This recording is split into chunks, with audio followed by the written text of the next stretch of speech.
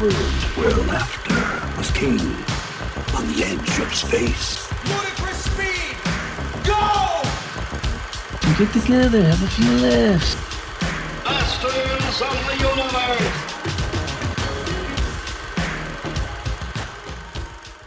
Hey everybody, I'm one of your hosts, the host to the left, the rental king, Ron Avis. And I'm your host to the north, Adam Peterson. And this is the Cinemasters of the Universe podcast. Just a couple of white broads talking Just movies. a couple of white broads talking movies. Just drinking martinis or Manhattans or whatever it is. Or podcast water. Or podcast water. Well, you know what I'm Something. drinking. I'm drinking Yes. podcast bourbon. Yes. The official podcast bourbon. Because you see what I did there? I Aged went to ahead and perfection. I went ahead and used my nickname. Instead of, this is Ron Avis and I drink, I said, this is Ron Avis, the rental king. The rental king. Yeah, but I want you people to know out there that I'm still drinking. I might be your king, but I'm still drinking. I'm drinking out of my chalice, my fancy goblet of it's a glass cup with a pixelated Mario on the. Oh shit, that's actually Nick's cup. He's gonna be upset because I usually drink out of Luigi for the Big Geek Podcast. Oh, man. But that's how we do. We flip things around, Like Yeah, we roll with it. We go with we don't the flow. let that stop us, No. I wash the cup every now and then. Occasionally. Every 10 episodes. Yeah. It's a standard. We have standards. We do. Standards and practices. We have cleanliness standards. We all have the Yeah. coronavirus. Exactly. We share it amongst each other. Speaking of the coronavirus, what's up with you, man? Any updates on what it is that you're doing to stay home, stay safe? I've completely isolated myself from society, and it's going fine. I'm not losing my mind or anything. Pretty It's much totally fine. no changes. Nope. Same. I wasn't big on going to places before, so Yeah. it's like, oh no, stay home and watch all of the movies. Okay. I mean, about the only thing that I've done aside from staying, I think I did go out and get my lawnmower repaired. It wouldn't start after the winter season. And Did you do the old tune-up? well, I tried to be a dude. I tried to be like a guy and fix it myself. Nice. First, I made sure that gas was in. That's a key component. It is. was. A lot of people overlook that one. I know, right? But not me, because I'm a man's man. Exactly. So I put gas in, and wasn't that. So I did the next thing that came to my mind, and I just went ahead and replaced the spark plug because what the hell? Yes. Exactly. I didn't know if it needed it. I'm not even really sure how you would test it to make sure it's bad, but I know I haven't replaced the spark plug since I've had it. So I said, why not do that? That's a fair assumption. Didn't start. I thought, well, what else? I mean, there's not much to a lawnmower, right? No, there's not a whole lot going on there. So I'm looking around at things that I can just unscrew, Yes. things that I can just tinker with, take apart. So I found there was the air filter, and I didn't know there was an air Yes. filter. I went ahead and took that off. It was filthy. Cleaned it, didn't start. Ordered a new filter on Amazon. That came in, put the new one in, still wouldn't start. So I threw my hands up and I said, you know what? I'm a damsel in distress. I need help. So I took it out. Sometimes you got to do that. Sometimes it happens. Yeah, it turned out to be the carburetor. Well, wouldn't have guessed that. I would never have guessed that either. I know it's like a combustion engine, but Yes. I don't know anything about cars. So I was proud of myself for replacing. We don't use carburetors in cars anymore. I went three deep on the old checklist. You did. You did. I'm not ashamed. No, I wouldn't be. But A lot of people wouldn't have made it a spark plug. they would have stopped at gas. They were like, I put gas in it. It's supposed to do stuff. But I was a Was this rad an electric man. one? Did it not need gas? Oh, crap. Oh, it's just to plug it in. I just poured gasoline over top Oh, I of it. poured gas all over it. And lit This a is not match. going to turn out well. And wouldn't you know, it didn't start. So I just did that to the rest of the lawn, and I don't have to mow it anymore at all. But Just covered tinkering- it all in grass. But tinkering with the lawnmower is a very dad thing to do. Oh, it's a total dad thing. And as luck would have it, the episode we have for today, our coming attractions episode, if you will, our bonus show, Bonus. bonus episode, pre-feature presentation is Rad Dads. Rad Dads. Yeah, everybody loves Rad Dads. I feel Everybody. like that's kind of one of the segments that we're sort of known for. When we get little shout outs and things from other shows, it's one thing that I've noticed that they've taken away from our show is they like the Rad Dads. See? And if you're not aware, We're pioneers. yeah, why don't you tell the listeners at home exactly what a Rad Dad is? Rad Dad is a dad who takes a movie that he watched when he was a youngster, just a wee lad, Just a and wee shows baby. it to his children now in order to help them experience what the cinema was like when they were of that same age. Yeah, So we're passing on all of our movie knowledge via some of these classic vehicles. very well said. And for me personally, I like to know if these movies that I grew up watching and loved hold up to a new generation. Are they The timeless? scrutiny, yes. Yeah, the scrutiny of a for me, a 9 and a 4-year-old. And for this episode, I chose the 1991 Disney classic, The Rocketeer. Great film. And what was it that And- you selected, sir? I chose the eternal classic, the Nintendo video game commercial, The Wizard, with Fred Savage and other people. Well, there's one of the Daniels' brothers, right? We got Bo Bridges. No, He's not in it. Daniels. Yeah, we got Bo Bridges and Bo we have Bridges. Christian We Slater. got Christian Slater. He's a powerhouse in it. Heck yeah, man. He was like all about the late 80s, early 90s circa this I love movie. me some Christian Slater. Me too. Of this era. I don't necessarily care for Christian Slater nowadays. He's one of the guys. I would really, at this point, I would love to see him make a comeback. I would love to see him have one of those movies. You're like, oh my goodness, maybe it's time for a little bit more Christian Slater in our lives, kind of like what we had with Woody Harrelson. Yeah. I feel like when Woody Harrelson was cast in the Hunger Games movies, and we got kind of this resurgence of Woody Harrelson, we're like, oh, maybe we're not done with Woody yet. Maybe Yeah. we should put him in a few more things. Maybe, Yeah, that's a good maybe point. We've got some miles to go. That's a good point. Woody has withstood. He's had 2 or 3 stints, like 2 or 3 comebacks in him. Yes. During his career, he had the '80s Woodman, who was of course on Cheers, and then he broke into movies in the early '90s with such classics as White Men Can't Jump And Money Train. and Indecent Proposal. Then he kind of went away for a little while, and then he came back in the I guess late '90s, early aughts. Like he was in things like Ed TV, Yes. other things, I'm sure. But Ed TV just really stuck with us. yes, Ed TV was good to go for another 10 years.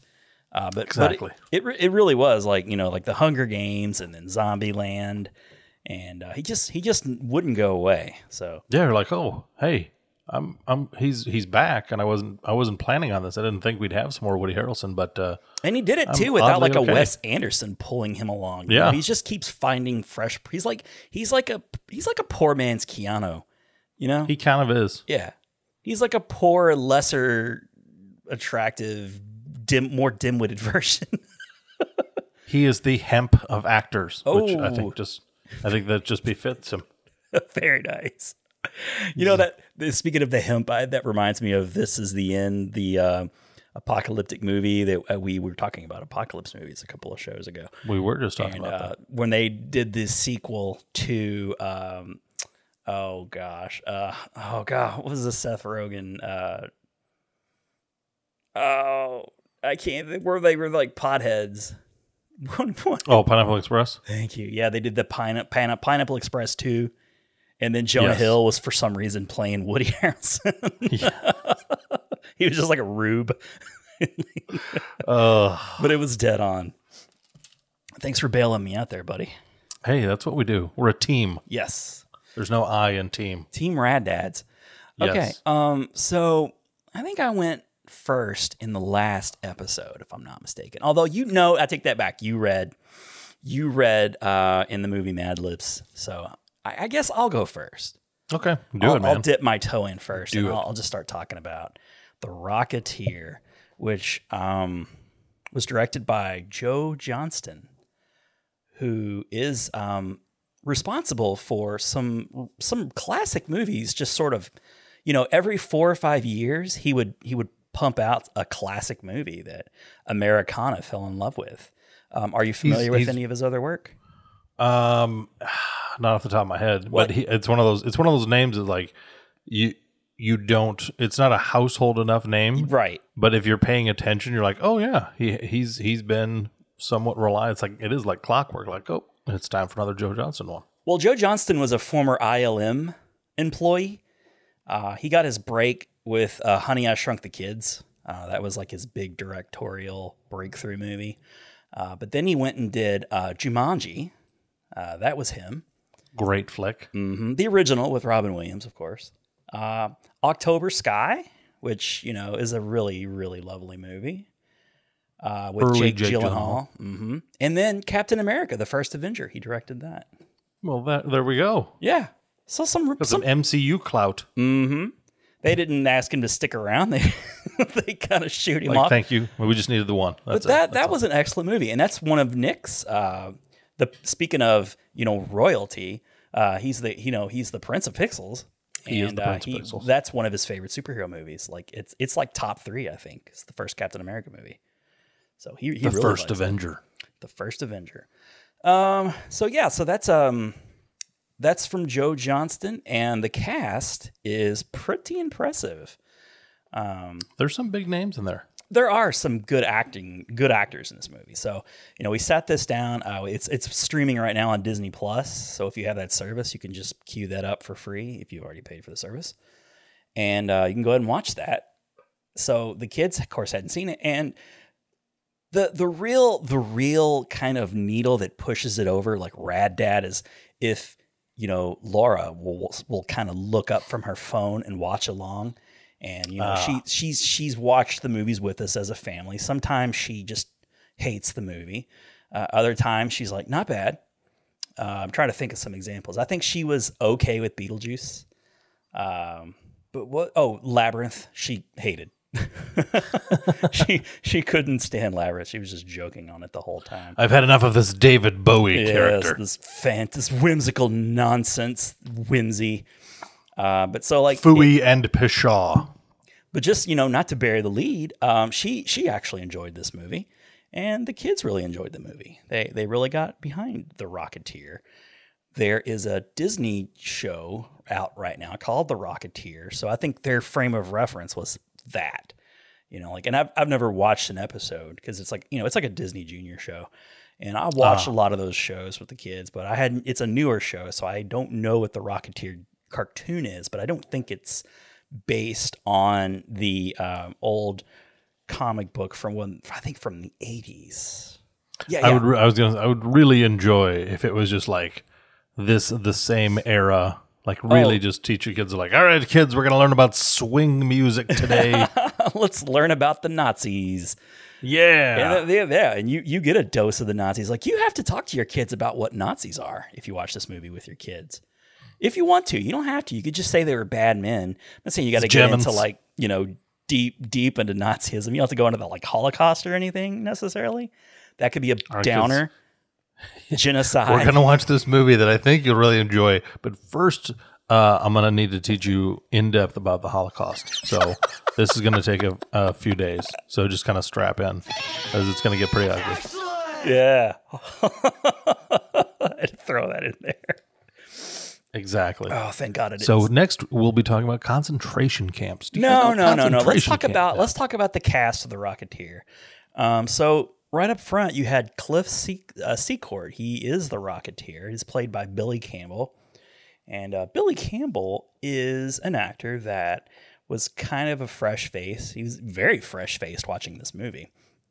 I probably haven't seen this movie in 20 years, I would say. Yeah, it's been, I don't think I've seen it since it really first came out. Yeah. And for me, like I watched it a lot on video, and when it was playing on, the Disney Channel or whatever movie channel it had its like run where they would play it every day, and I would watch it whenever it was on. But I mean, after that, I don't remember ever watching it on like DVD or Blu-ray. Yeah. So it was a treat for me. I was really trying to, I was watching it with an eye of like myself, like, does this movie hold up? Like, is it as fun as I remembered it? But yeah, Billy Campbell was actually on a show that Laura really enjoyed that came out in early 2000s, late 90s. What was it called? I don't know if I could pull it up now. I'm just going to do my reverse. Greg and Dharma. Nope. Dang it. Close, though.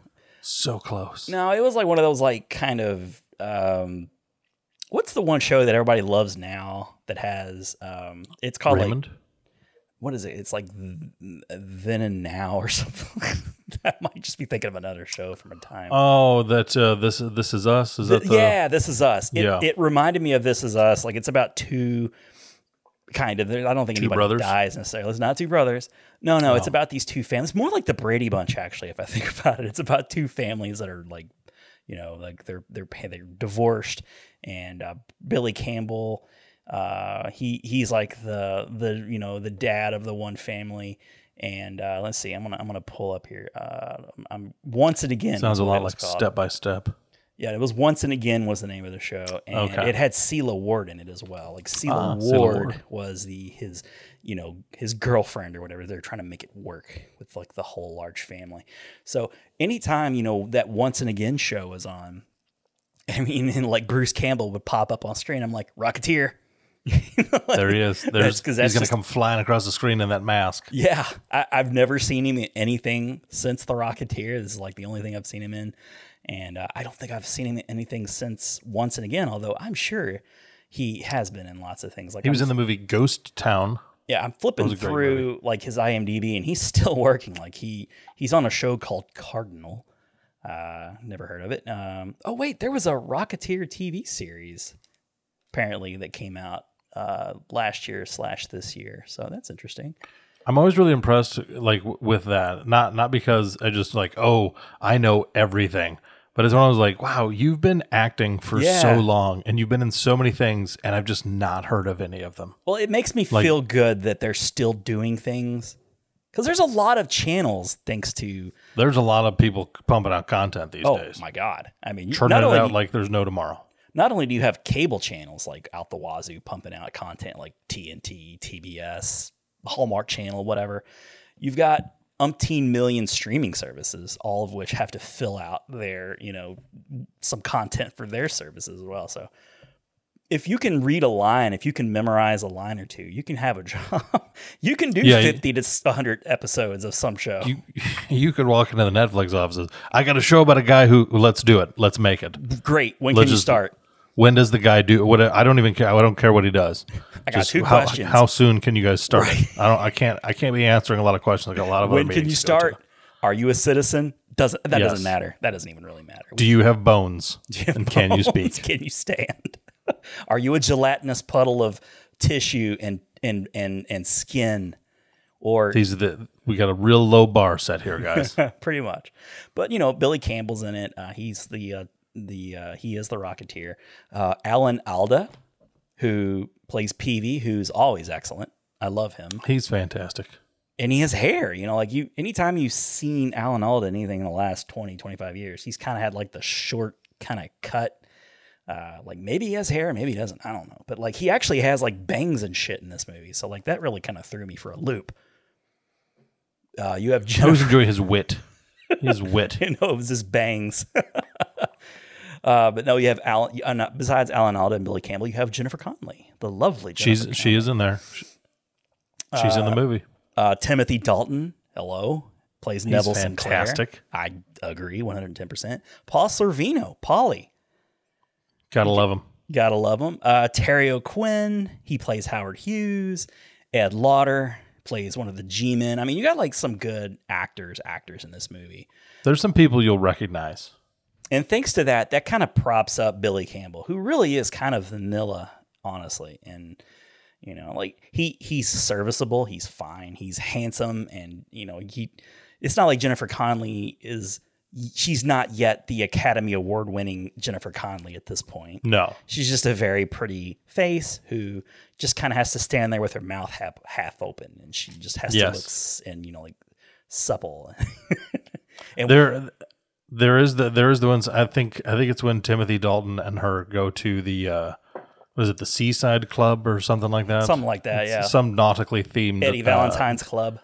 Yeah, and they go there, and the camera, like, it really does, like, I mean, for, like, it sounds like it's not a lot of time, but, like, when you're watching something, if you really were watching something for 5 seconds, and again, like, you think, like, 5 seconds, think about just staring at something intently for 5 seconds. The camera just really kind of pans on her. Yeah. And it just, like, focuses in, and you're like, this is really kind of, yeah, like, is anybody else paying attention to how straight down to her gratuitous tits. this is? Like, it's messed up. And you're just like, what? Yeah, because Timothy Dalton is an actor, and he's one of his actor buddies comes over, and he's introducing her, and he's like doubly charmed or whatever. And he looks down, and like there's her very very supple boobs. Yeah, you're like, see how this creepy guy is staring at her? Yes, let's have the camera follow his eyes, right, and linger for several moments. But I'll tell you what, when this movie came out, I was just entering puberty probably at that point, so I was very appreciative of that scene. Very, very appreciative. Not at all appropriate for 2020. Yeah, you're like, oh wow, yeah, this one. My God, this one might not pass the hashtag Disney, Me Too test. Wait a second, Disney film. Is this part of the casting couch? Wait. So yeah, the movie is set in 1938. So that's important because there's there's like Nazis, and you got the G-men, FBI and all that stuff. And I love the look of everything. Like everything definitely has that excellent 30s look to it. Yes. Late 30s look. And The Rocketeer is based off a comic book, as I'm sure you know and some others know. Like it is a comic book. It was, rushed into production not long after the success of Batman and Dick Tracy, and there was all of these other movies. They were just like looking for that next big Batman, movie to come out, and this was Disney's go at it. This. I don't understand. Like, well, they couldn't do Superman, right? So, like, Superman had been done, Batman had been done. So, they nobody thought, oh, Marvel, like nobody was going there. How about that whole other company that makes comic books? No. Right. Let's not even think about that. No, instead they're going like the Phantom and Rocketeer and just like all these old like serial shit. I mean, the what kids today really love? Kids today really love those old radio serials. Can we get some of those in here? But it was semi-contemporary to the time. Like Dave Stevens is the guy who wrote and illustrated the original Rocketeer books in the early 80s. So even though it took him a good 10 years to make it to film, you would have imagined, you would have thought and assumed that this movie was based on a comic from that period of time. You would just assume. So being a 29-year-old movie, I thought The Rocketeer held up pretty well. It really does. It's still enjoyable. The effects are good.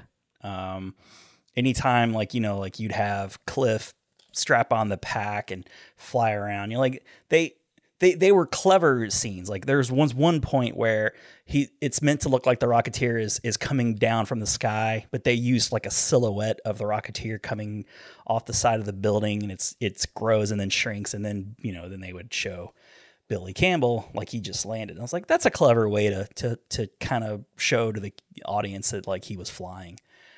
There's obviously some green screen work going on there.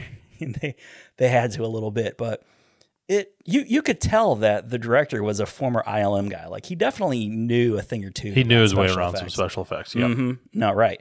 So, I mean, it was like leagues better than like the old Superman, flying. Yes. Something about this seems a bit fishy. Yeah. This seems like I could see some wires there. That's troubling. But I thought it might be fun just to kind of break down some of the characters, just have a few thoughts on each character. Yeah. So like Billy Campbell, as I said, I thought he really did a good job embodying that like 19, 30s all American pretty boy kind of vibe that he was going for.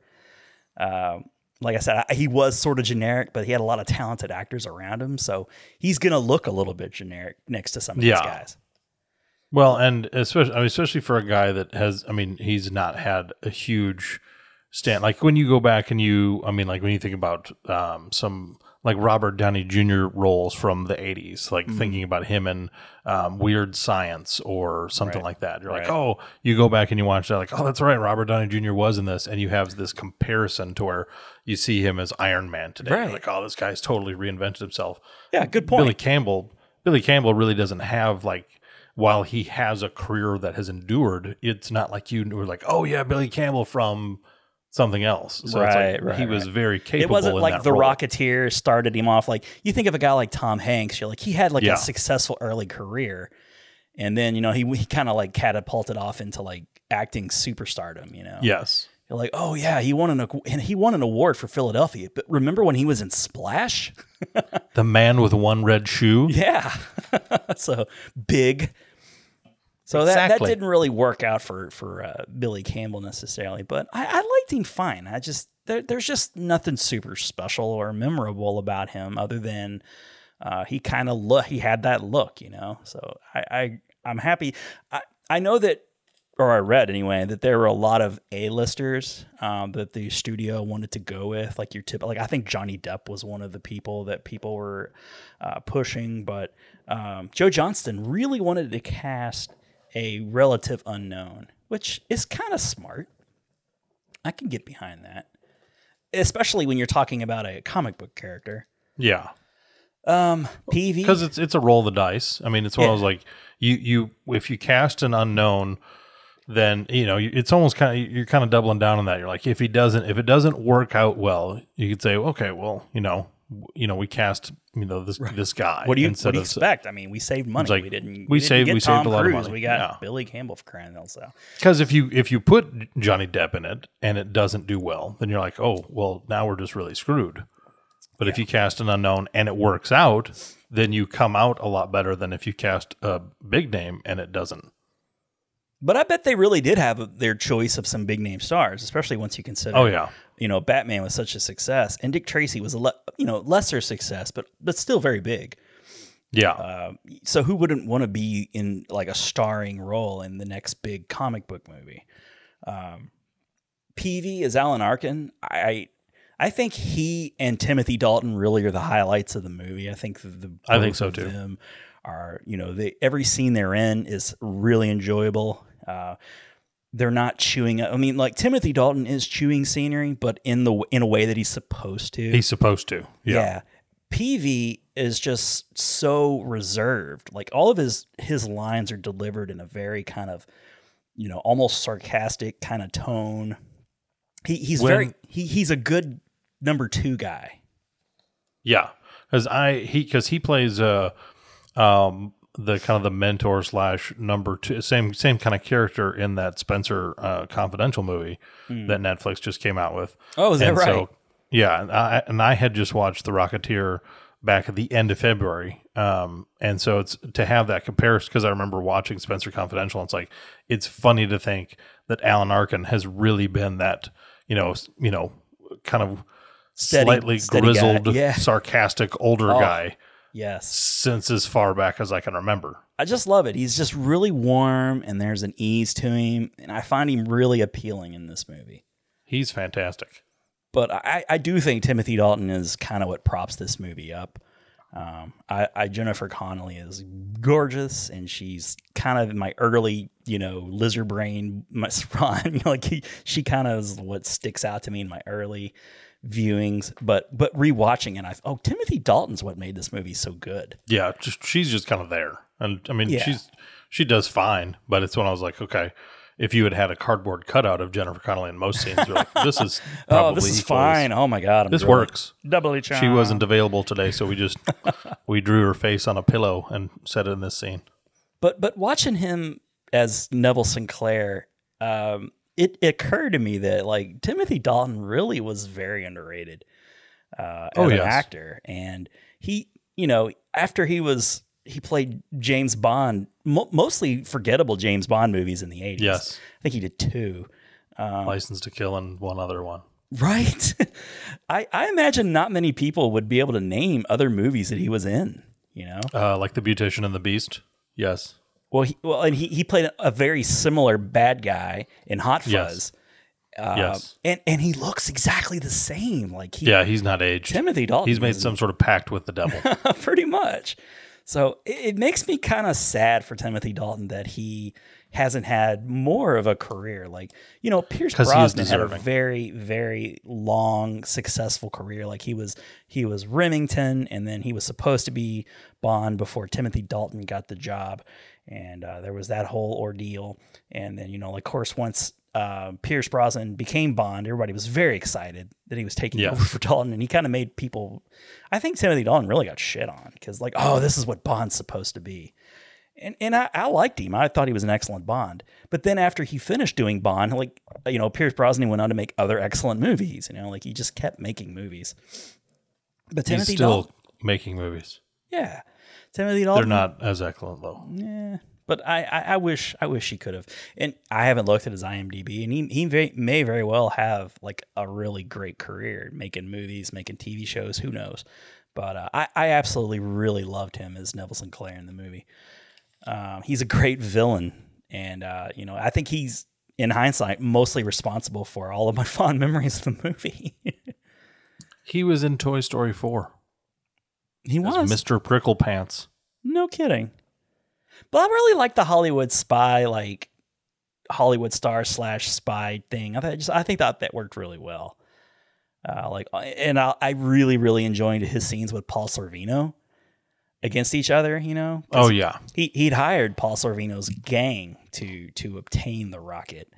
And they kind of have some scenes together back and forth. Like, you know, it's really good. For a Disney movie, you know, pretty intense. Like, you have some violence, and they have that really big guy who folds a couple people Oh, in yeah, half. the giant guy. Yeah. Who is, I think it was like Tiny something or other, but he has like the prosthetic face makeup and everything, which looked excellent. But yeah, he was very James Bond villain-esque. Yeah. Oh, he was Jaws. In fact, when he was on screen, Laura's like, is that Jaws? I was like, he's very Jaws-like. Which brings us to Connolly, who is just absolutely adorable.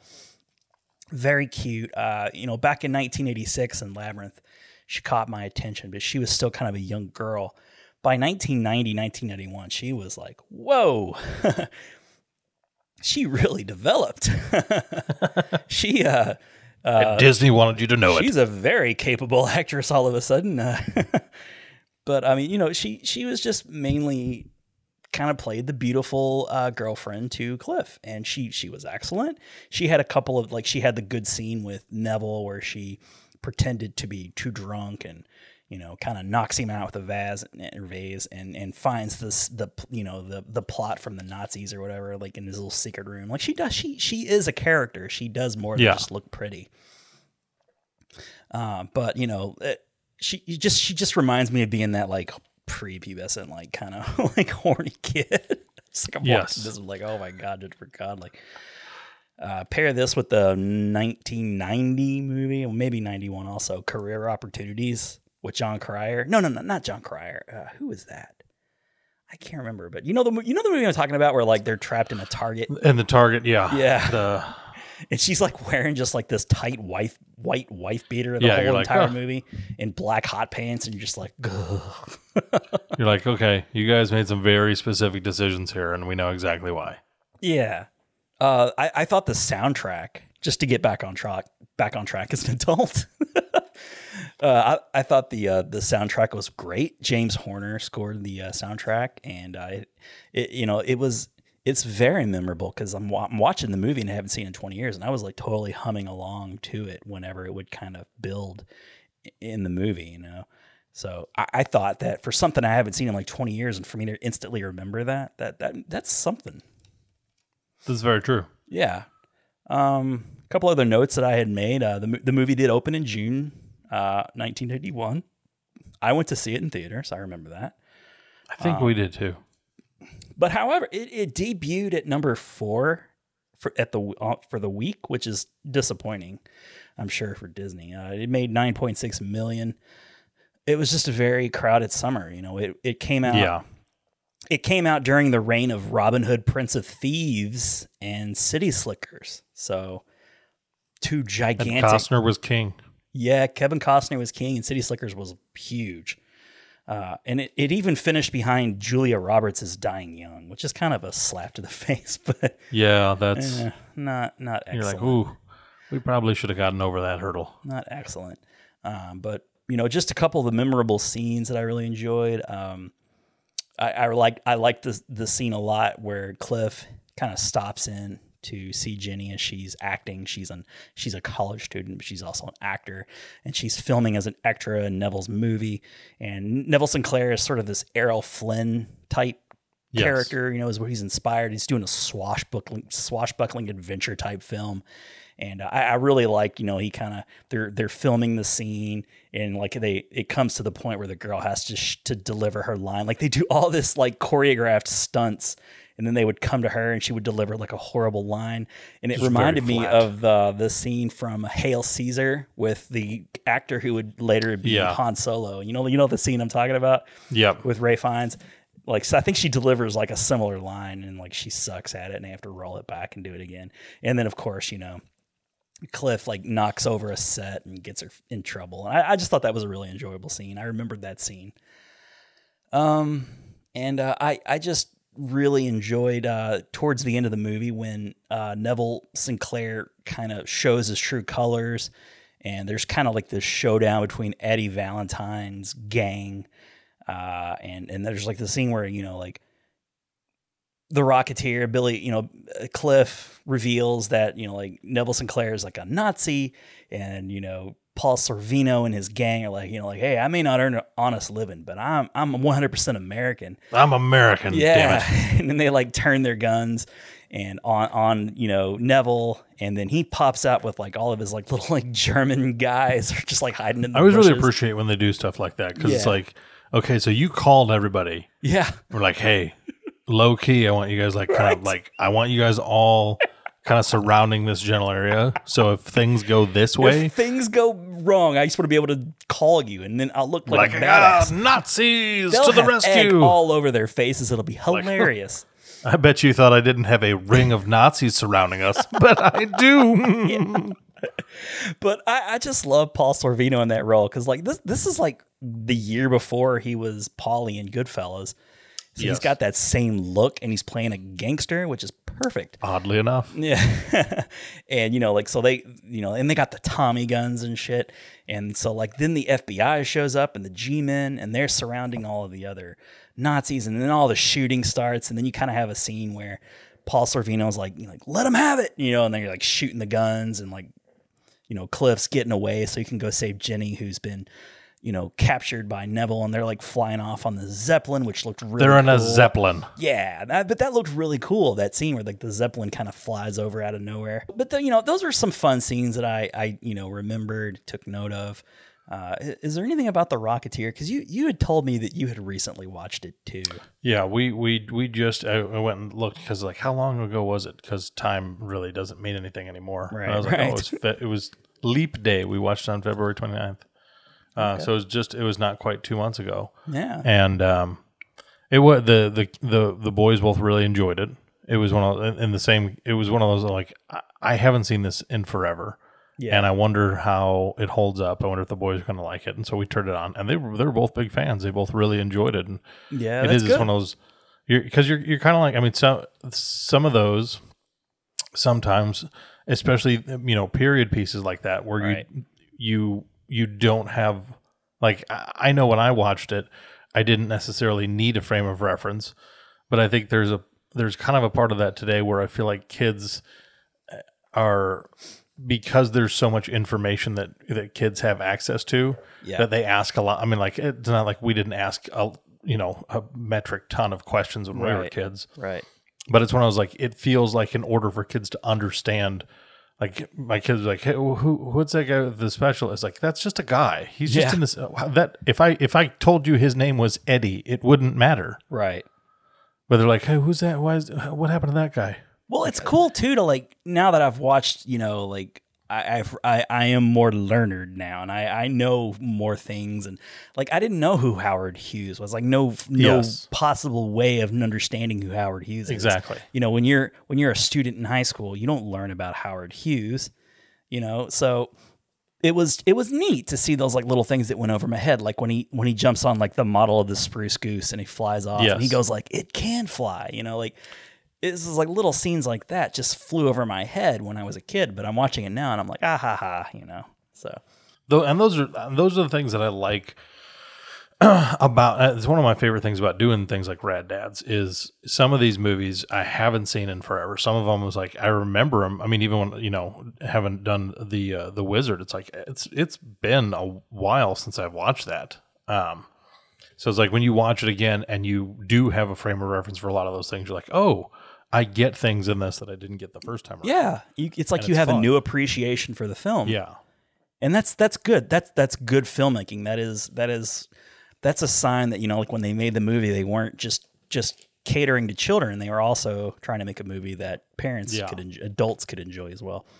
So if you are a parent and you're forced to take your kid to see a movie, then you'll have something to take out of it. Like I could imagine like a father, like somebody who was like would be like my dad's age, who digs World War II stuff, like understands some of the history. That would be neat for them, like they have that to play with, give them some context for themselves.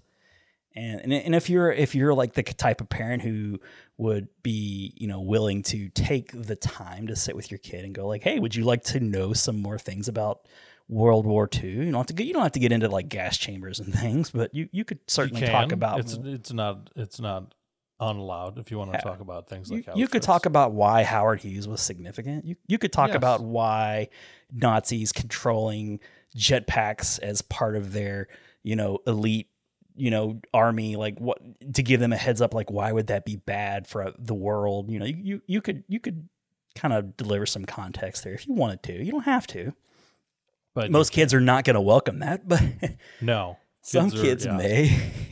Are you trying to teach me something? Are you trying to make me learn outside of school? I'm not learning anything here. I thought we were under quarantine, for God's sakes. No, I've already done my NTI for the day. I'm not doing any more book learning. But I was happy to see that they enjoyed the movie. Their attention, even for Allison, who's 4, like she kept her attention the whole time, and Laura gave it a thumbs up too. So I felt very good. I felt like a rad dad. Excellent! To some, it was the fulfillment of a dream. To others, the ultimate weapon. What do you got in there? But to Cliff Secord, it was just an innocent discovery. I wouldn't touch that if I... I mean, look, like a hood ornament. A discovery that will lead to the adventure of his life. I want that rocket. Not next week, not tomorrow. Now. Oh, we got company. You steer, I'll push. The Rocketeer. Go get him, kid. Rated PG. That is vindication, sir. You are a rad dad. Thank you, sir. And now for you. So I'll hand the baton to you. The baton. I will twirl it because I'm a skilled batonist. Not a lot of people know that about you, but you are. No, but I am. You were in a marching band. I marched for the University of Alabama. Unofficially. I mean, they didn't actually. It was one of those where like I would go and I'd march with them. Yeah. And up until the authorities would show up. Not on the field, but No, at a slightly different route. Right. Slightly different route. Didn't have the uniform or the authority to march, but I would.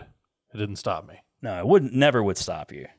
Because that's how dedicated of a baton twirler. That's all I needed. I just needed it in my heart, and I would do it. So yeah, The Wizard, man. The Wizard. One of my old favorites. So I think I might have chosen this as a Rad Dads movie some time ago. It is a 1989 classic. Booyah. Starring Frederick Savage. I don't know if he's actually a Frederick. Probably. I feel like he would be a Frederick. On his birth certificate, it probably says that. Frederick Savage. At the height of Savage Mania. In watching him in this, it's a good reminder of why he was such a capable child actor, because you're like, he feels like a little adult in this movie. You're just like his ability to emote and to control a scene and to respond to things. You're like, you seem like just a small old person. Like you're watching other kids in this movie. You're watching Lucas and you're watching Haley and you're watching all of the other kids interacting. Like, Frederick Savage, there's just something about you that seems learned. Like you're an old soul. Yes, you took the words out of my mouth. He feels like an old soul. He does. It's almost he's like the second coming of what a Michael J. Fox, type actor. But when we were introduced to Michael J. Fox, he was already on the cusp of adulthood and Family Ties. He was there. He was already there. So like Fred Savage was a good 5, 6, 7 years younger. Yeah, because we had him in the Wonder Years, which I know is a favorite of yours. Oh my God, I love that show. I recently had watched the entire series on Hulu. Within the last year, and man, does it hold up so good. And because he was in a number of things as a child actor, and you're like, okay, Vice Versa with Judge Reinhold. Yes. Little Monsters with Howie Mandel. Yep. Mm-hmm. No, there were a number of films that he was in as a child actor. Don't forget The Princess Bride. He was in that. No, with right up against Peter Falk, and you're like, oh my goodness, it's toe to toe. Yeah, he's right there. Yeah, he's right there with him. I'm a huge fan of Fred Savage, like his as a child actor, like, and I actually dig him a lot as an adult. He seems very well adjusted. I think because he's one of those guys. I don't know that there was ever a time where it's like, oh yeah, Fred Savage went all weird and. Well, he's a director, so he went on to become a very successful director. So like he didn't have success as an actor as an adult, but he didn't like spiral out of control like a Corey Feldman. He just kind of like shifted tracks and he became a director. It was because it was kind of like, he got to a point where it's like, I've done the acting thing. I want to do other parts of this business. Right. So let me be a producer. Let me be a director. Let me do some of these things behind the scenes because I would enjoy that more. Yeah. And so that was one of the things in rewatching this. I was like, Fred Savage is just, it's not like he's, polished and he deserves an Academy Award for The Wizard. Yeah. But he's very much a kid actor. Yeah, he's still a kid, but you're like, when you're watching him, especially against this menagerie of other children, you're like, there's a reason. California. Like, how good of an actor do you have to be to just repeat that line? Not very. That's, and you would be, of course, speaking of Luke Edwards, who played Jimmy Woods, aka the Wizard. Yeah. The title character of the movie. He's autistic, right? Like they wouldn't have said it back in the day. Like there wasn't really but there's definitely like some sort of autistic quality to him. I think what it was because it was when I was like, I remember there's so many parts of the movie that I remembered, and it was just like, but from the onset, I was like, why were they going? It's like, because I know it wasn't just because the video game thing from the onset. It was like, why were they going there? Why were they running away? Yeah. And I was like, at the beginning of the film, you have Beau Bridges and Christian Slater and Fred Savage are kind of one half of this family that exists. Right. There was a split, a divorce. Yes. And then there's Luke Edwards, who's Jimmy, and then Wendy Phillips plays his mom, Christine, and then Sam McMurray, who you'd recognize his face before you would ever recognize his name. You're like, oh yeah, the guy I've seen in 1,000 places. Right. He plays his stepdad, and they're kind of the other half to this family. And yeah, he was the douchebag in Raising Arizona, like the husband of the Deptets. Like, yes, I love that actor. He's great. He's like I think the first place I can really remember seeing him anywhere was on the Tracy Ullman Show. He was on the Tracy Ullman Show. That's right. Late 80s, I think. Yeah. Back when The Simpsons first started. Which is funny because I think he's one of the only guys from that show that wasn't participating in The Simpsons at all. Like everybody else was doing. I think you're voices right. there. Yeah. A lot of And the he was other just than like- Tracy. Tracy didn't really participate either. But it's like outside of Trey, it's like you he- couldn't he's find like, one single character to let Sam McMurray voice. It's like, come on, just let him do somebody. Yeah. Like anybody? No? Okay. Well, whatever. You're just gonna miss it on that gravy train, Sam. But so you got these two, and the movie opens with. Did you know that the voice actor who was Starscream from Transformers was the original Mr. Burns? I did not know that. I think that's true. I want to say that that's true. Now I'm not so sure. Now that I'm saying it out loud, but I want to say it was Mr. Burns. Well, we're gonna roll. Don't fact That's check a hell that. of If a you're not there- tidbit to drop and just did go not with be it. true. Well, no, it was funny. I was watching. Well, nobody died. He died early on during The Simpsons, and then like I forget who it was, like Hank Azaria, one of the other like actors. Harry Shearer does the Harry voice Shearer, of, yeah, took over as Mr. Burns after like the first couple of episodes. So Yeah. please continue So though. Sorry to drop that. Like No. maybe Hey. maybe a factoid, maybe not. That is a factoid. I'm pretty sure I'm right though. I'm pretty sure. Regardless, no one needs to fact check that because Isn't that an amazing fact? It is a fact. It is a fact, and we like that. Yes. But the movie opens with Jimmy and his little metal lunchbox, just kind of Yeah, he's just sort of wandering in down the desert, right? yep, just on the side of the road, and sheriff pulls up, Yeah. and you get this. Then you get this backstory that he's been going to this sort of institute for years. Yeah. They're trying to figure out what's off here because everybody can recognize okay, something's off, Something's off. Yeah. and they're going to put him in a home. And Because not even a divorce should do that to a child. no, Really, like something was there even ahead of time beforehand. yeah, and you come to find out he had a twin sister and she drowned, Yes. and so there's some trauma there, and so Right.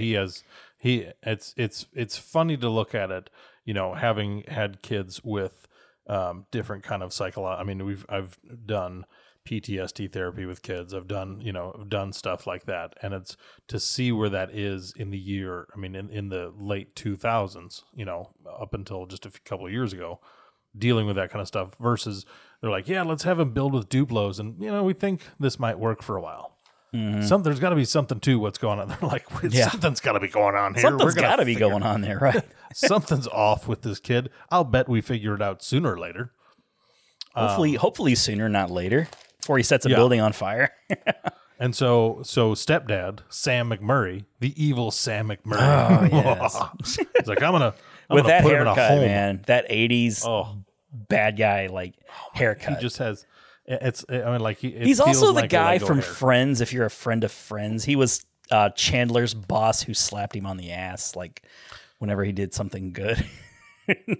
It's fun. My frame reference outside of because there's so many places that you would see him from. Yeah. My frame of reference outside of the Tracy Ullman Show, which is a very obscure place to know. It's him pretty from. obscure. Even if you're From the honest- if you're a Simpsons fan, you're very familiar with it. Otherwise, you're like I Tracy was Ullman. like, who's Tracy Ullman, and why did he or she have a show? Tracy, is that a boy or a girl? I don't know. It's like I don't know what this is, but he was Clark Griswold's buddy in That's right. Christmas Vacation. Yes. Oh my you're the God! last You're true putting family in a man, pool. Yeah, that guy. Yeah, it's like that guy. That guy. I was like, he's played that guy in so like That's probably the he's- nicest, most decent Yeah. character he's ever played. That's as close to good as he ever gets. He's just kind of like a guy who's there. Like, there's no reason for you to be a douche, so just kind of exist here. Like, okay, I can exist. Yeah. Won't necessarily. He's be just a sympathetic good. coworker. That's all. That's the best he can do. That's it. That's the height. That's the height of his moral goodness that he can reach. Outside of that, it's like, douchebaggery unleashed. Need a douchebag? I'm your dude. I'll be there, man. Whatever it is, like you on want me to put a call. special. I'm going to put this special kid in a home. Yeah, I'll do that in a heartbeat. I'm going to go to Arby's for lunch. Oh shit! I'm gonna get a big Montana. It's like, I'm looking forward more to the big beef and cheddar I'm going to have this afternoon than the fact that I'm taking this child from his family and putting him in a home. Oh my God! Who's thinking Frosties? I No, want it's a a Wendy's Jamocha thing. Sorry. shake. I want a Jamocha shake. was like, oh, shouldn't Way we to be stay thinking about the on well-being model of there, by the way. Oh, I'm all about it, man. I I know don't my ever eat desserts at and Arby's. fast food. I couldn't tell you the last time. I don't know that I probably have had an Arby's sandwich at some point, but it's literally been decades. There's that- a fucking since- Arby's like 5 minutes from my house. Yeah, they're there. They're around. So, every now and then I'll get a curly fry. It's know, it's not bad. It's okay. Arby's. What Will I like it give you about Arby's- diarrhea? Yes. Is Absolutely. it tasty? It's fine. Probably not. It's fine. It'll fill It's you one of up. those like, but I don't know that there's any other. There's not another. I mean, like you have sandwich places, yeah. but it's when I was like, usually at sandwich places, like, oh, what kind of sandwich you want? You want this kind of meat? This? They're like, we're really gonna focus on roast beef. We want to make roast beef. That's as how we're gonna available make to the our public. hay. Because now they're like, oh no, we have other meats. Yeah, we have all. Yeah, we have all the meats. It's like, No, but seriously, yeah, they were kind of the front runners of the whole curly fry phenomenon. oh yes. So give They them know that their way too. around a curly and fry. horsey sauce. Like I wouldn't know what a horsey sauce is if it wasn't for Arby's. If it wasn't for Arby's, I wouldn't They spent that have year at the college. meats. Exactly. Ving Rhames is telling us. Ving Rhames is letting us know. They always the got meats? Ving. Oh, they got Ving and the meats. Is there an Arby's open? Is it like open for business within 50, 60? There's got to be. They got Ving Rhames, for God's sakes. Yeah. And John Benjamin from Bob's Burgers. Oh, I love that guy. He was doing some of the commercials. Friggin' love that guy. You're right. Now, like, you can't mistake that guy's voice. He's great. Moving on from Sam McMurray. Sam McMurray to Arby's. It's a clear Yes. jump. Arby's we is bridged his that gap. favorite restaurant. We, of course. So at the beginning of the movie, the threat to everyone's civilization is he's going to put little Jimmy in a home. Yeah. He's the antagonist of the movie, basically. He is. He's like, oh no, not a home. Yeah, because Don't his put him in a mom's home. not pushing for that necessarily. No. But Sam McMurray, he's dressed like he's a businessman. He's somewhat important. He's like middle to upper yes. management. So if he says that little Jimmy needs to go into a special home, he's He's putting going to put him in a home. the food on the table. He's paying the bills. He's got to do it. He's Because probably Bo got a Bridges, very- his lawn business is not cutting it. Apparently, not thriving. Though he clearly has enough disposable income to keep replacing things on his truck his watch. at the ready. Yes, In the late 80s, when you don't have access to the kind of banking facilities that we have 30 years later. yeah. He's like, yeah, oh, my truck has been completely totaled. Well, I'll just pay you right now on the spot in a completely different state. Yeah, he loves that truck Oh, more he's than did his it. He's like, family himself, for sure. Well, you've you've taken my truck apart. How much would it cost? Money is no object. he Money is no totally object here. rammed Putman with his truck too. Oh, he like, did. at that one Yeah. point. Like He's just like, gunned yep. it. Several times, like, I'm coming after you.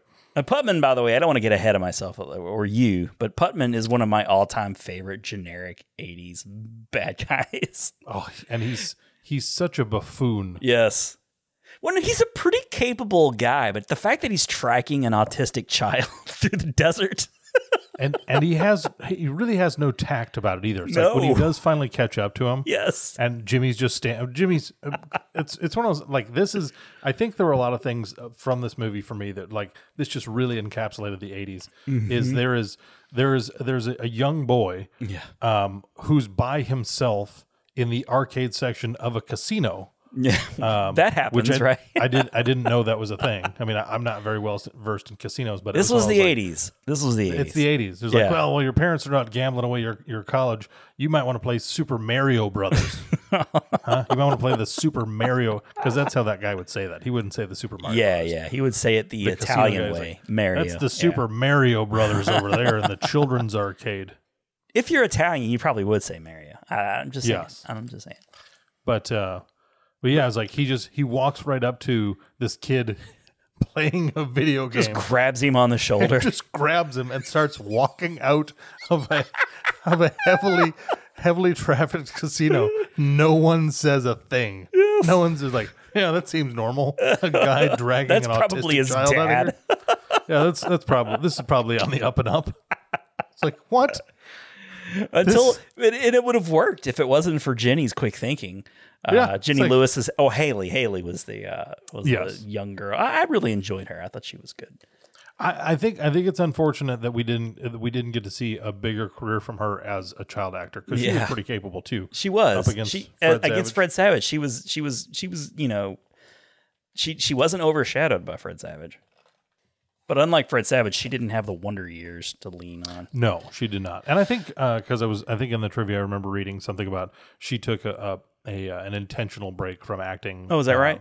Relatively early on. I think she came back to it later in her career, but I think she intentionally took a break. But I enjoyed her. I liked her a lot. She was a really good compliment to Fred Savage in this, as this trio of kids.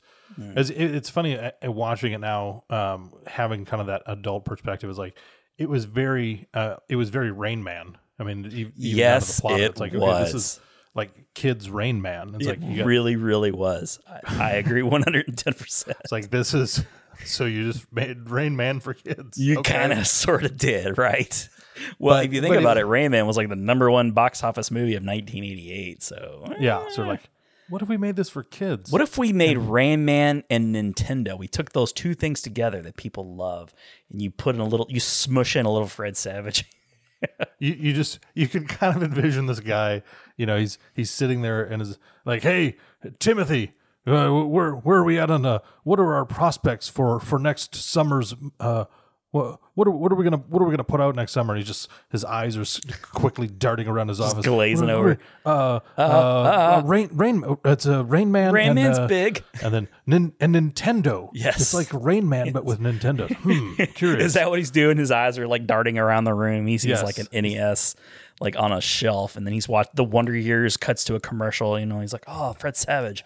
We get Fred Savage, and then Coming he up sees next on the Sunday night movie, Rain Man. You're like, this is what we're gonna do. We're gonna put Fred Savage in Rain Man. It's gonna be about Nintendo. we're gonna get the lesser popular Bridges actor. Yeah, can we get the least popular Bridges? Can we get the less handsome Bridges brother? Everybody really likes Jeff Bridges. Yes, Did you know he has a brother? He does. Who also is for hire? We could get him. I do love Beau Bridges. I think he's like such a dad. He's a very endearing character. They're- And him and Christian Slater go perfectly together. Speaking of Disney Junior and watching shows with the kids, there's a show called Big City Green. It's actually a really cute show. It's like pretty humorous and good. The dad character is so Beau Bridges' character from The Wizard. It's amazing how much he reminds me of Beau Bridges from that movie. If those you dads out there who've seen Big City Greens are nodding your head right now. You're going, "Yup, That's Beau Bridges. that's Beau Bridges. That's where they stole this whole entire character from." But speaking of Christian Slater, it's just funny to see him pop up in this movie. It really. I mean, it's not. It was not his standard fare for the No. 80s. It was, because he was kind of. It's funny. He'd done Heathers already, right? Yeah, I was literally watching that earlier this evening. Oh, I'm like, great movie. this is. Because he, And then, Gleaming the Cube, maybe. Yep. Well, maybe Gleaming the Cube came out in 1990. well, True but Romance all- came out all a that- year or two after that. And when did he do Pump Up the Volume? Because that was kind And of that was 1990. okay. So all kind of in that same. He had a very specific image that it seemed like he was really trying. Cuffs. Teenage Jack Nicholson. That was his whole Yeah. thing. Oh, totally. And I was so buying this- it left and And right. this vehicle was one I was like, what is Christian Slater doing here? Yeah. Is someone gonna at the end of this? Will someone either need to be suspiciously murdered, or is there a bomb in play somewhere? Where is there going to be a skateboard scene at some point? Will there be some sort of gun? Will he pull a gun from his back? You pull out the gun because he did Cuffs too. Like that was a Yes. movie that he was like famous for in the early 90s. But it was. I think you're right. I think like he as Beau Bridges' son and also the big brother to Fred Savage. Those three together really are a believable family. They are. There's a lot of credibility there. That You're was like, really okay. good casting. It really was, because they were. I mean, like at the beginning when they're because they really. I mean, they don't have a whole lot of scenes together. No, not really. But their initial scene where Beau Bridges has made his disgusting casserole and nobody wants to eat it, and Fred Savage goes storming out of the house, and then Christian Slater goes after him. You feel like he's his big brother saying, "Hey, let's go down to Dairy Queen. You know, it's on me." You know, and there was just like a big brother. It felt very authentic. So yeah, you know, even though they only had a few minutes of screen time together, it was believable as a family. So like, I really, really dug that, and I also really, really enjoyed the scene where Beau Bridges and Christian Slater are like in a motel, and they, you know, I think Beau Bridges can't sleep, and like Christian Slater's playing like Ninja Gaiden on the Nintendo. He's playing the original Teenage Mutant Ninja Turtles. Oh, is that what it was? Yep. Yeah. And so he, like, Christian Slater falls asleep, and then like he wakes up to his dad like up all night trying to beat the seaweed level from TMNT. Well, that was what was funny was because the Christian Slater and Beau Bridges, because I read this while I was watching it, neither of them were into Nintendo at all. Yeah. When they signed on for it, which is funny because like kind of the main thing is like, yeah, we're making a Nintendo movie. Like, you guys into Nintendo? It's like, no, not at all. It was very much considered to be a toy back in 1988, 1989. And so, but going through the movie, they both became huge Nintendo fans. That's from cool. Playing it. That's cool. And it was, and because it's funny how kind of inorganically it comes. Like for Jimmy, it was when I was like, hey, he's playing Double Dragon in the cabinet machine there in the bus station when Fred Savage is trying to get him out of town. So it's like, it kind of makes sense. Like, wait a minute, how did you do so well at this video game? And so he kind of discovers this hidden talent. Oh, but then, it kind of runs in the family, right? And then you have this moment where the tires have been slashed by Putnam, and they're having to get the tires replaced. And so Christian Slater is seen in like this office playing Nintendo, and Beau Bridges comes over. He's like, "What are you doing?" He's like, "Oh, I found his old Nintendo was in the back of your truck." I'm like, "Why was his Nintendo in the back of your truck?" That's not where you would keep something like that. It was like 1988. That was a treasured possession if you were a kid. What is Fred Savage doing keeping his Nintendo in the back of his father's work pickup truck? His work truck, yeah. I was like, yeah, I'll put my whole just game sort of system leaning up against an oily gas can from the lawnmowers. There's an unpotted tree anchored in the back, like just standing straight. I was like, this is clearly this is a beat up work pickup truck for a lawn care business. Yes, a lawn care slash landscaping business. This is the perfect place for me to keep my, because in 1989. That system would have been, I mean, several $100. Oh yeah, several $100. And the games, like he had that carrying case with the games. And the games are like $60 a pop in like 1988. That's like, once you account for inflation, you're talking like $80, $85. Come on. You're not just going to keep that next to an unpotted tree. And no one in this family seems like they're, just really that well off. No, they're like total working class. Yeah, one check away from being out on the streets. And it's like, okay, so you're burning casseroles. Beau Bridges, not only are you taking a week off from the business you run, which I don't know if you have other employees or if it's just you. Yeah, it's just a family thing. Yeah. So no income coming in. But in addition to that, it's like you're spending thousands of dollars on these truck repairs. It's like, it's like, okay, it's your kid. So it's like, well, I suppose I'll take a laissez-faire attitude towards my child has run away. No, I got to keep working. Let me know if he calls. Oh, I love it when you put it that way. Just give me, hey, Christian Slater, give me a heads up if your brother and our autistic son, if they check in at any point. And it's convenient for me to discontinue my landscaping. So I get that he's like, you got to hit the road, but it's like, there's just so many of those things. Like, I felt like I was sitting there, like, am I nitpicking this? Like, no, I'm not nitpicking this. Like, Christian Slater pulls his entire Nintendo gaming center out of the back of the pork truck. I was like, oh yeah, here's all his games. And then it's like, yeah, I just plugged it into this crappy TV that they have here in like an the office. mechanics. Yeah. It's like, oh yeah, Who I just authorized decided this, by the way? I just decided I'll play some video games here. Yeah. That's like, never what? happened to me once ever. It's like, so you While I wait for my accidentally brought a car to be gaming system repaired. with you. As it turns out, we have the entire Nintendo Entertainment System just with us. How did that happen? But it doesn't matter how goofy or No. silly this plot. I mean, like the movie has a Metacritic score of 23 out of 100. It doesn't matter. It's all about Fred Savage, and it's all about the Nintendo games, which it was it was a Nintendo commercial. As let's see, in 1989, I was like 11 or 12. So I was playing these NES games. Like I had all these NES games, and Super Mario 3 was like the big reveal. Oh yeah. In 1989, most American kids were still playing Super Mario Brothers 2 after years of playing the original Super Mario Brothers. Whereas in Japan, like they'd had Super Mario Brothers 3 like completed and had been out for like a year, but it hadn't yet to be released in the US. So, if you're like me and you're subscribing to the Nintendo powers and you're playing the Super Mario 1 and you're playing the Super Mario 2 and you didn't even know Super Mario Brothers 3 existed unless you had an uncle who worked for Nintendo, which some kids had that uncle. Like it was a shock and surprise, and you were just so excited. This is pre-internet world, so like when you go and watch this movie in theaters and you get to see a glimpse of like the new Super Mario Brothers movie. Super Mario Brothers 3? Oh my gosh. Holy shit, get the warp whistle. Going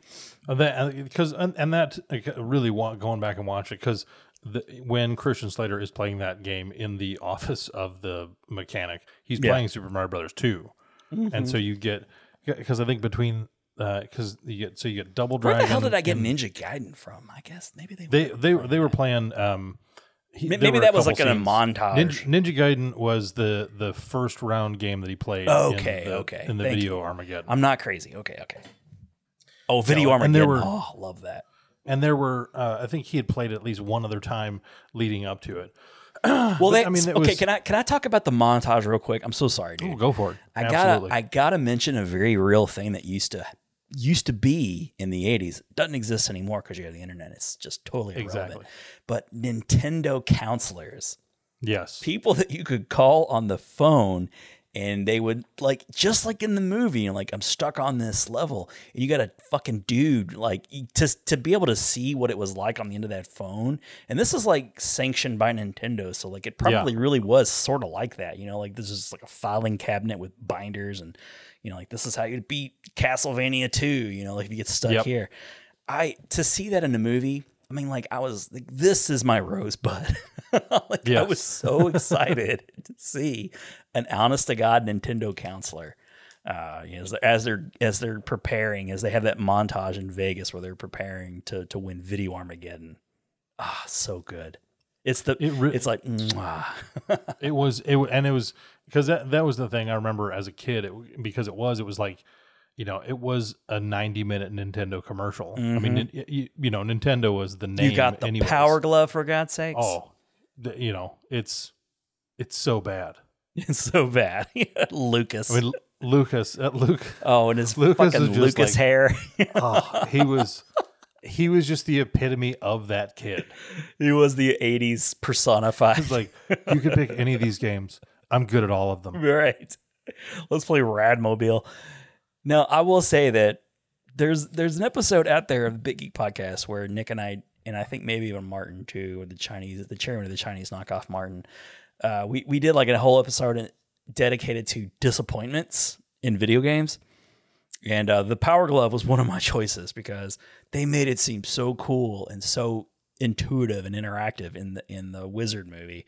And you put it on, it's actually dog shit. Like it doesn't work at all. Well, because I never even got as far as to try one on. Yeah, but I would totally buy one nowadays. By the way, just to have one and put just it on. to have it. Oh yeah, I would totally buy one. But as a gaming peripheral, it's trash. Because he makes it seem like, here, I'll put this glove on, and I'll drive the car like I would drive a car. Like normally. virtual reality or something. That's not how it worked, right? Nope. It was just like they glued a controller to your forearm and now Well, you're they didn't playing have the game. glue necessarily. No, but here's how it worked. There were two sensor bars that you put. There was an x-axis and a y-axis, and you glued it to your TV, and then you had like a instruction manual that you had to, like a Texas Instrument type instruction manual, like many pages. And there were gestures. Yeah. You're totally going to dive into a Texas Instrument style instruction manual that's like 80 pages if you're my age at that time. A little light reading. A little bit of light reading. And there's like little motions that, okay, if you gesture this way, that'll move your character left. But you're not going to put your hand like you're putting it on a steering wheel like he does in Radmobile and like kind of going like, no, it doesn't work like that. Or if you're playing, like, I remember in the commercial for the Power Glove, like there was a boxing game. I think it was Mike Tyson's Punch-Out, and the dude in the commercial's like punching up. Like, it doesn't work like that. It's one of the first. It was one of the very first examples of, like advertising being way cooler and better than what it actually was. Yes. Like I learned like a valuable lesson as a child with the Power Glove. But yeah, Lucas totally friggin' lied to me. Oh, he pulled the wool over. What was funny was. I'm a big fan, and so by extension, my kids are also big fans of the cartoon Regular Show on Cartoon Network. Mordecai. Oh, honestly, like I have so many cartoons that I love from when I was a kid, and I think, outside of like King of the Hill, adult cartoons that have come along, I think my favorite kids cartoon because. It really is genuinely geared. It's geared towards both. I think kids it's a kids cartoon, but it's also that's made by fantastic writing. If you can make I feel like Gravity Falls is in the similar vein of that. It very much is in a similar capacity because the Justin Roiland is he's buddies with the guys that did because they were supposed to connect those. There's one other show, Gravity Falls, Rick and Morty, and one other show. They were all supposed to have gags that connected between. the three of them. I've read stories online where they kind of pair them up where they go through a portal or something, and they're supposed to be in the same universe. But if you're and the people that went from Gravity Falls, like many of those animators and writers and voice talent, they went on to do DuckTales, which is like DuckTales is so much better than it has any right to be. Yeah, it really is. I loved the 80s version and the early 90s version, but like the new DuckTales is like way better. It's fantastic. It's so and it's got good. David Tennant. It's got David Tennant, and whatever David Tennant is in, I'm totally fine with. He's a fantastic David Tennant is a guy who I wish could weasel his way into the MCU somehow. Oh, he needs to. Desperately. He definitely needs to be in the MCU. Couldn't you just see him as like a Kree, like one of those type of guys? I would love seeing him enter from the Doctor Strange realm of things. He'd be fantastic there. Absolutely. I'd love to see him in a Guardians movie. Ooh, yeah. He would because he's David Tennant's just so incredibly talented. I gotta believe that at some point David Tennant's gonna make his way into the MCU because he's too talented. It seems like because the other thing is they're going to run out of actors, right? They're going to run out of people that's not in the MCU. They've already got Christian Bale like coming on board. It's like we got David Tennant and Bo Bridges, who hasn't been in the MCU yet. Okay, but anyways, back to the Wizard. Back to the Wizard. Back to the Wizard. Yeah. So my kids when they saw Lucas come on the screen and they saw the Power Glove, oh my god, they remembered because there was an episode of a Regular Show where they talk about the Power Glove. No kidding.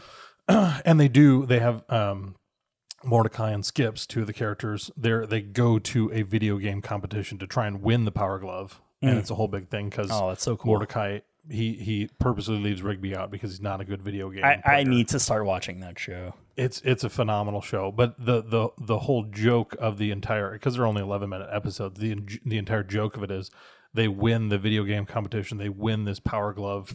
I forget what they call it. But do they call it the Power Glove? I can't remember if they do or not. I feel like they might. But it's clearly the Power Glove. Right. But they get it home and they're like, this thing sucks. And that's like that's the whole joke of the episode is like they do all this stuff and they defeat the crazy odds. I asked for the Power Glove for like as a birthday present, and I just remember being so disappointed, heartbroken by how sucky it was. it's there, and you're like, no. It looks so damn cool. Like, there's no doubt it looks cool. Like, if you could just take that into school with you and wear it and be like, nah, let's not play Nintendo with it necessarily, but it looks cool.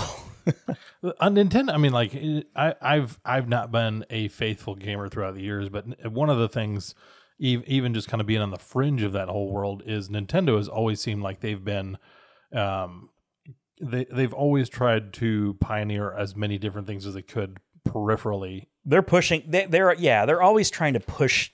They're always trying to push for the like next technological advancement. Like, they're very gimmicky with. And gimmicky has a negative connotation, but they've always been very fascinated with motion controls, and they hit a home run with like the Wii and their motion controls there, and like further it progressed with like the Wii U, and then also with like the Switch. Like, so they're very experimental with their technology, and the Power Glove was just one of those stops along the way. And I love Nintendo's for that. I really dig that they will try things, but along the way, if you're buying the Nintendo Powers, and it's very like, as a kid, you don't get that Nintendo Power is actually run by Nintendo, which is sort of a conflict of interest. Like when you're talking about like a legit media, like news source, like they can't possibly be unbiased. So you're getting like these getting these good reviews for things that are like really in reality just not very good. Yeah, it's like, wait a minute, and at that time, the video game culture was really exploding, and so there were other systems, but like nobody was really competing with Nintendo when it first came out. Yeah, you had your Sega Master System, and then your Sega Genesis and things like that. But Nintendo was king until Sony came along with PlayStation. Nobody could touch Nintendo. And the Wizard, I think, is perfect evidence of the height of just that the Nintendo decadence. We're like, we're going to make a movie that's really it's a ripoff of another movie, and it's a commercial for Nintendo stuff.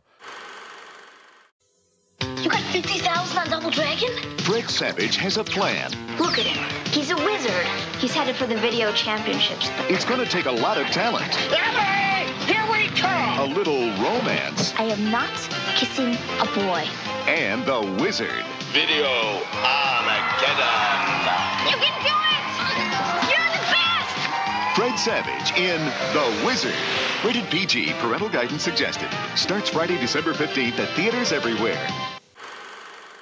Yeah, I think that like if you're a kid who's into video games as just like a relic, like a cool, neat little history lesson, just watch The Wizard, because it really does. It really, and it holds up. It's fun. Both my kids loved it. Oh, my kids loved it too. Oh, because like my son is like a big gamer. Like he's taken after me. Like he loves video games, and he was like just mesmerized by the idea of this like whiz kid video gamer. Like he loved that in a tournament. And it was funny too, because going into it, I was like. The kid that played Jimmy, I was like, was he in anything else? And then it didn't hit me until right before I was pulling it up. And I went on IMDb. He was the kid in Little Big League, when his grandfather dies, he was the owner of the Minnesota Twins, and he left the whole team to his grandson, who was a huge baseball fan, and he was played by Luke Edwards. And it was because in my childhood, growing up in Minnesota, I was a Chicago Cubs fan. Always have been my entire life.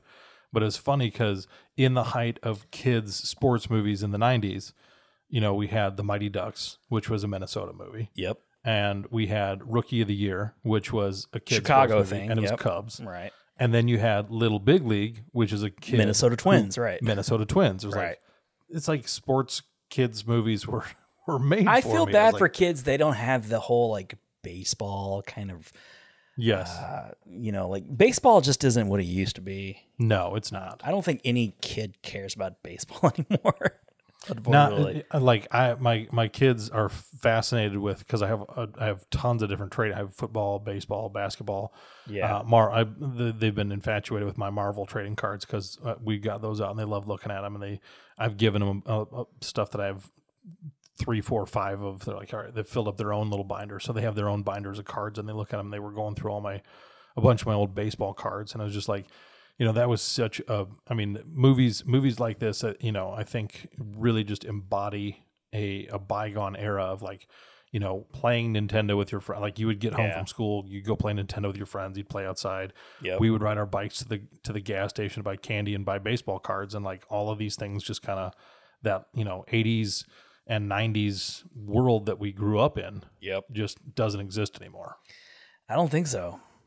Now, It's too it does bad. do my heart good. Like, I don't care about it personally, but like to see Pokemon cards still being a thing, like like Logan will buy the Pokemon cards and he'll open them up and he's hoping to get the good card. That like, excitement. he's not getting a rated rookie or a rookie card, but he's getting an EX card, and like he's like rolling, he's like flipping through and he's like, got it, need it, like that whole kind of thing. Yes, Exactly. It's still alive, but just not in the same way. It's and that's, I think the thing about it is like when you take that and the fun that exists, because I remember that feeling like you're going through the pack of cards like and you would find that one, you're like, oh yes, oh my it's going gosh. straight up in the front of my binder. I was like, and I was like, I got a special case for this one. Yes, I was like, because I have Mark Grace was my favorite Cub that ever was, and I don't think it's worth anything, but I have his rookie card, and it's in a big thick case, and it's up on my up in my Mark room. Grace's rookie card was 1988. Yeah, baseball And so- cards were so mass produced by 1988, they're probably not worth anything. But to you, exactly, they're like, who's that guy? It's like, that's my. And so it's one of those, like, it's a piece of. They're like, okay, here, I can share this with you. And they were going through my baseball cards the other night, and they're 5 and 7, and so they have no frame of reference, and they're just like, this guy looks cool. It's like, oh look, and Tucker look at the mustache on this guy. he's like, I want these cards. It's like, you literally have 4 of the exact same card here. Yeah. He's like, I don't care. He's like, and I'm like, I really roll with should it, dude. pull out my old baseball. I know exactly where they are. Like I still got my binders that are like my valuable cards. Like I still have them. I have some old baseball cards, some basketball cards, I even have a few hockey cards. So, Nice. But like I kept them. I didn't want to get rid of them, and I know they're not worth anything because. Back in those days, like I feel like we as kids were kind of tricked into thinking that they would somehow become really valuable, because in the early 80s, late 70s, and like, of course, going back to like Mickey Mantle and like those cards, this is the kind of thing you're going to get. Like, we totally buried the lead once again with Cinemasters. Like, welcome to Trading Cards Podcast. Yeah, welcome to the Trading Cards Podcast. But seriously, like I would invest in like the Beckett's, like, the magazines, and like there was another brand of the magazine, like the Beckett was like your gold standard. The Beckett price guide, that was what you lived and died by. Yes, that was your stock prices. That was your NASDAQ. It's just funny. It was like, let's see, has my Frank Thomas card, it's up 10 cents this month. Oh shit, it's got an up arrow next to it. It's appreciating in Oh my value, god, guys. my Billy Ripken fuck you 1988 Fleer card is not worth $100 anymore. Oh no, my Tony Gwynns are going down. No, I'm gonna be in the poorhouse. Yeah, like that was your I was retirement fund planning right on there. retiring on these. And now I have tubs and tubs of worthless cards. It's like, oh, that card that used to be worth $100 is worth like 50 cents now. Like, But So- it's funny because like I've gone onto eBay and I have bought boxes of cards. I should And do have 'em. that. I should do that. Like it's funny because I mean it can, I mean, depending on what you're getting, They're not worth the shipping. no, they're not. They're not at all. But it's funny because you get like to have like an hour or a couple of hours Yeah. of feeling like you're 10 years old again. Yeah. Well, It's worth almost it. like I'll Well pay worth it. that. I'll pay that to get transported back to being 10 Yeah. years old. Because Can I get a Ken Griffey Jr. rookie card in this bad boy? Yeah. Oh shit, Todd Zeal, baby. Yeah. But I think that's, I mean, even tying it back, like what we're talking, like Rad Dads. Yeah. That we're taking those things that were meaningful to us in that era, in that time when we grew up, in when things were, I mean, because I think I really do. I mean, I know everybody kind of has their generation where like, oh, this is how things were. Yeah. And so it's always going to be circumstantial to when you were growing up, when you were a kid. Sure. But for us in the 80s and 90s, it's like there really was, it feels like it was the last variety of that kind of special. I think so. I really do. Once you get into the 2000s, it's just everything will kind of continually be different. Everything They'll have their own became stuff. online at a certain point. And it's, It's cool. And I think kids that's- do get together and ride bikes still. Like, Yes. I feel so like I'm so heartened to see things like that. because But it'll it's good. never be exactly the same, I don't think. No, it won't. But it's Not it's as long nice. as TikTok and shit's like, eating up everybody's attention. I don't fully understand that whole view because it feels like TikTok. Welcome to is- old guys complaining about TikTok. Yes. We have in the last 4.5 minutes we have once again transitioned to an entirely new format. See, we bring you variety. If you were tuning in to hear us talk about the Wizard or the Rocketeer, just hold on. Nope. Just We hang on a did minute. Those are good movies. Watch them. They They're get our stamp of excellent. approval. Now we're going to complain about the world as it exists today. These damn kids and their TikTok. Now we're going to yell at clouds for a little while.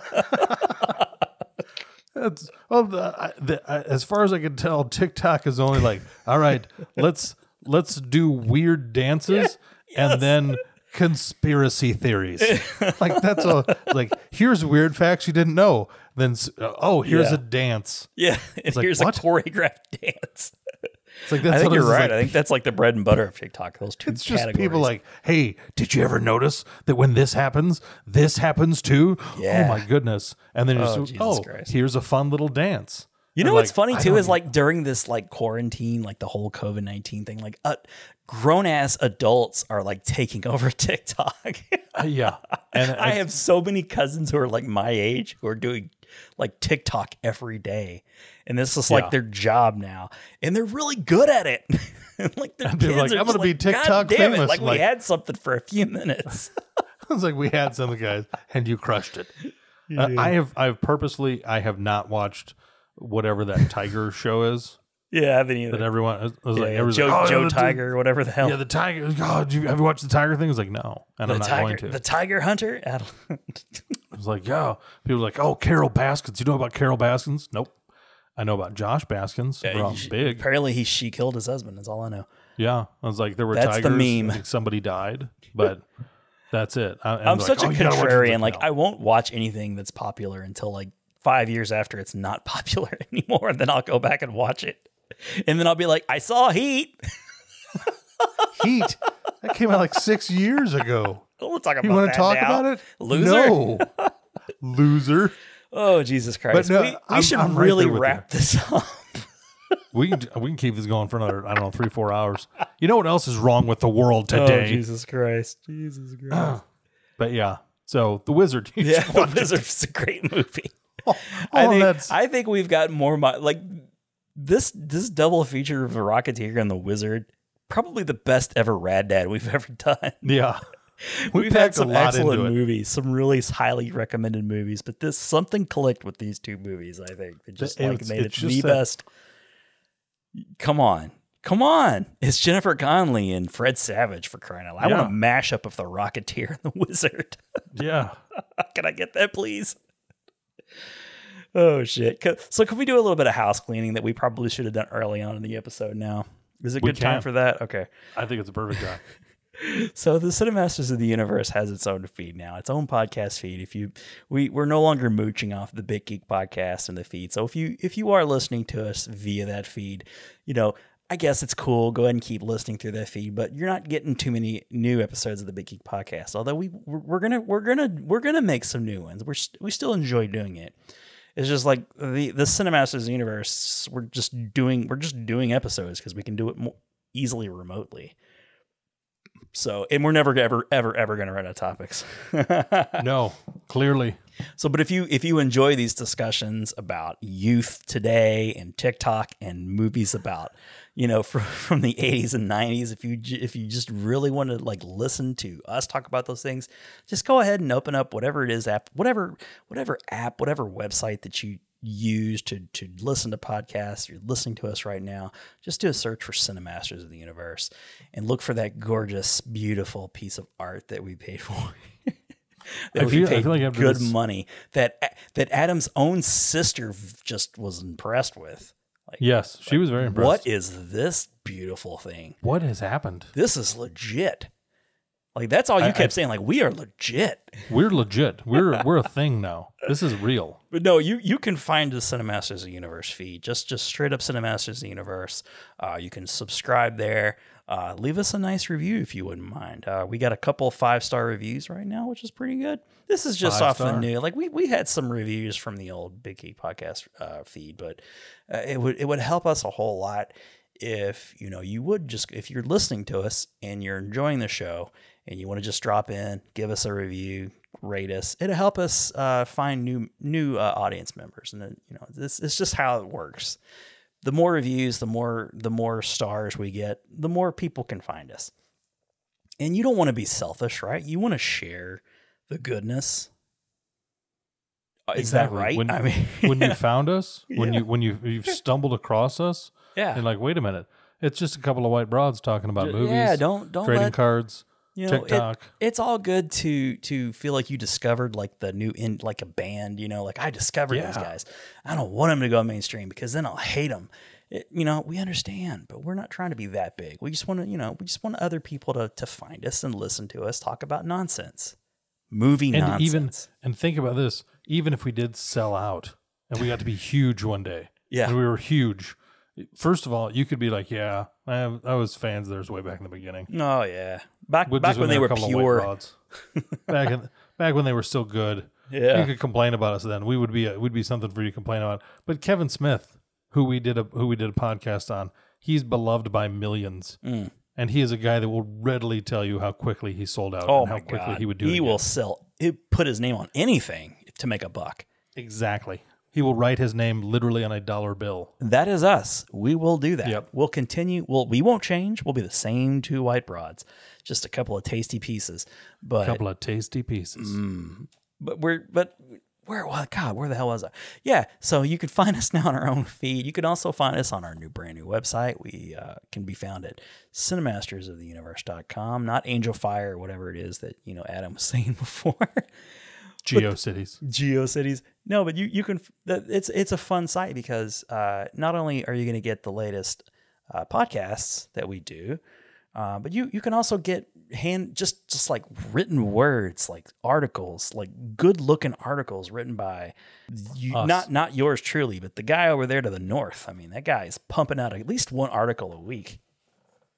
I put down the words, and Ron puts the pictures together to make them look.